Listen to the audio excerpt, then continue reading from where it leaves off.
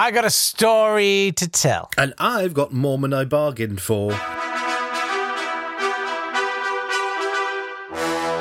Fight!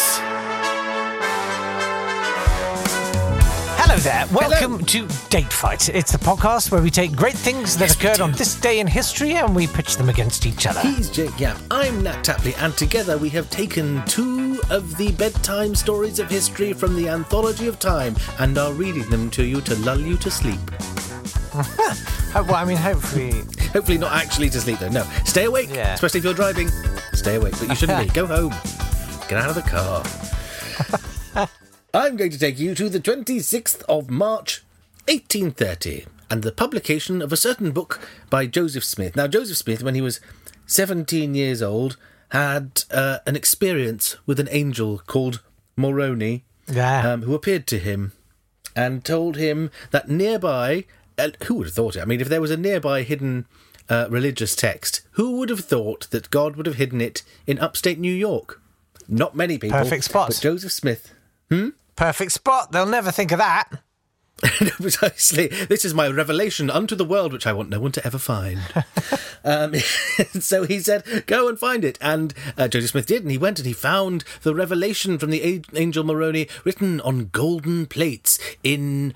what appeared to be Reformed Egyptian. How he knew that, I don't know. I'm not sure Joseph Smith really spoke Egyptian or read it, but apparently it was Reformed Egyptian. But he was given a magical pair of spectacles by the angel, and when he put them on, he could read it in English, and thus was revealed to him... Were they like X-ray specs? Yes, exactly like X-ray specs, but, well, not exactly, less good than X-ray specs.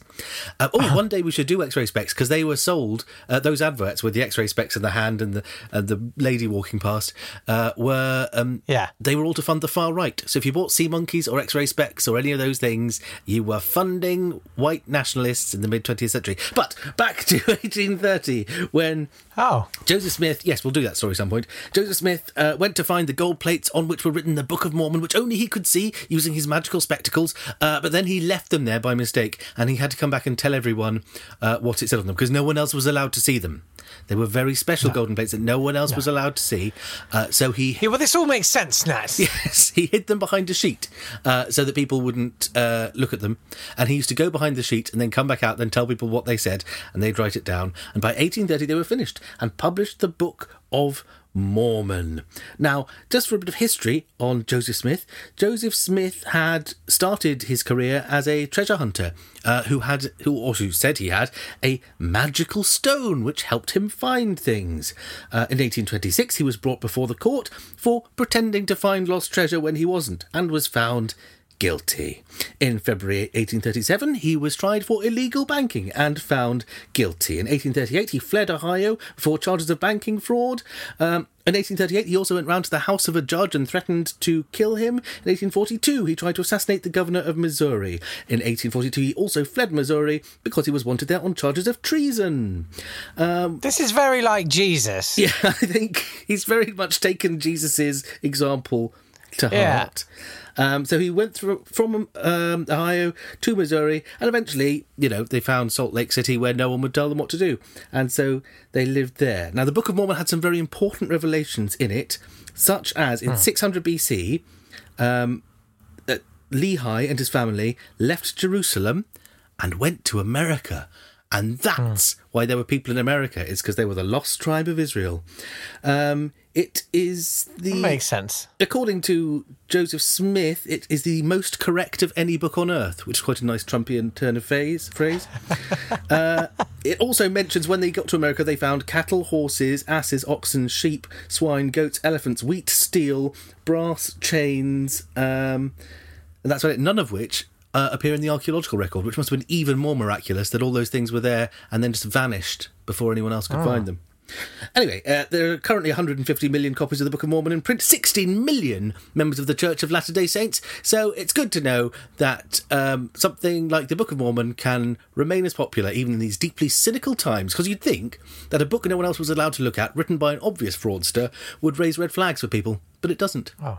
I feel like you were a bit cynical about it, and I think that's a bit sad. Sorry about that. Cheer us up with whatever you've got. Well, I can't really compete with you because I want to talk about the first publication of a work of fiction. So it's going to be a bit of a gear shift for you. Yeah. I would like to take you, if I may please, to the 26th of March, 1484. Ooh. And William Caxton, legend, prints the first ever English translation of Aesop's fables. Ooh. Took long enough. I mean, they were supposed to have been written about 600 BCE. That's 2,000 years. Took him to translate that. Yeah. How long? I mean, how hard was it? Caxton, you muppet. It was in Greek, though. All Greek to me, he said. And yes, the oral tradition. Yes. Which is a great tradition. And 3 centuries of oral tradition. Yeah. And, I think most people would be tired of it by then, so they wrote them down. So, the original stories, who knows? I suspect Aesop was a bit rubbish, since lots of other jokes and proverbs and wise things had been ascribed to him by them. Do you reckon he was like a sort of 6th century BC Johnny Carson, just picking up jokes wherever he found them and repurposing them into fables? Yeah, I think... You know that one about the fox and the grapes? Oh, yeah. No, go ahead, tell me. Yeah. But, I mean, it's extraordinary, considering how old they are, 2,500 years old, these stories, and yet still so relevant, just looking at some of the titles now. Normski and the 7 Angry Turtles. Yeah. The Frog Who Got Trodden On. The Angry Snapper. And I'm just making this. It's so pointless. I'm sorry. You can do your birthday now. Okay. Happy birthday to Sandra Day O'Connor, born in 1930. She was the first female member of the Supreme Court. She was put there by Ronald Reagan, who'd promised to install a woman on the Supreme Court. She grew up on a ranch in a house without electricity or running water, and from a young age went out and shot jackrabbits to bring back food. While she was at Stanford, she dated William Rehnquist, who was also on the Supreme Court at the same time. So I reckon there were some nice embarrassing moments on the first day they both turned up for the Supreme Court 60 years later. She was sided with the majority quite often and was the deciding vote in Bush versus Gore. But some people said she should have recused herself because she was on record on the night of the election complaining that Al Gore had won when she thought he'd won, because it meant she wouldn't be able to retire in order to have her seat filled by a Republican. But she didn't recuse herself. She stayed in place and was the swing vote in Bush versus Gore, and so she invented the 21st century as we know it. Happy birthday, Sandra Day O'Connor. That was nice. I've got a death day for you. And it's on a similar sort of tip, actually, funnily enough. Geraldine Ferraro. Ah, yes. Known to her friends as Jerry. Jerry Ferrari. She died in 2011 on this day. She's an American attorney and Democratic Party politician. First female vice presidential candidate representing a major American political party. I mean, who could forget all of those female candidates for the... Libertarian Party. Yeah, whatever. A joke to follow. I could put it's so broken. We've really got the time in today. Yeah, it's terrible. I'm so sorry. It's been a really wild time, and we'll be able to tell you why soon, which is really great. Next week we can tell you. Yes. Anyway, she did lots of very cool stuff, and she died. Is that okay?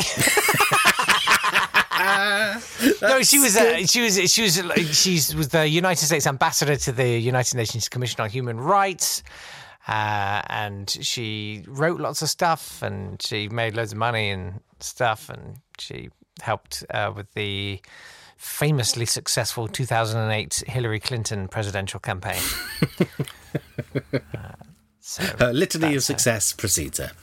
Yes. I believe when she was standing as vice president, that was the worst ever result for the Democratic presidential candidate, wasn't it? I think they lost every state bar one in 1984. Well, you've got... I mean, listen, when it comes to, results of elections and stuff, you're probably asking the wrong guy, because I have some very strong views on that. Well, I hope you'll bring them to us all at a time to be determined. Yes, not this time. That's it for today. Yes. Wow, and didn't we do well? Nat did very well. I'm going to give myself a D, I think. And we'll be back with more tomorrow. If you wouldn't mind subscribing and sharing and doing all the things, that would be great. We can be your daily moment of freedom from whatever it is you're having to do in your life at the moment. Come, join us every morning, and also join us on Twitter and on Facebook and all those things. Yeah, but perhaps, we can be a perfect accompaniment to some gardening. Have you done some gardening, Nat, yet?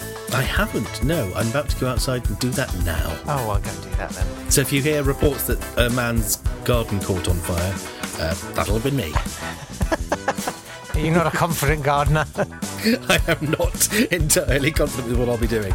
Man bleeds out as garden burns around him. Amazing work. Looking forward to that. Right, we'll see you tomorrow. See you tomorrow. Bye. Bye.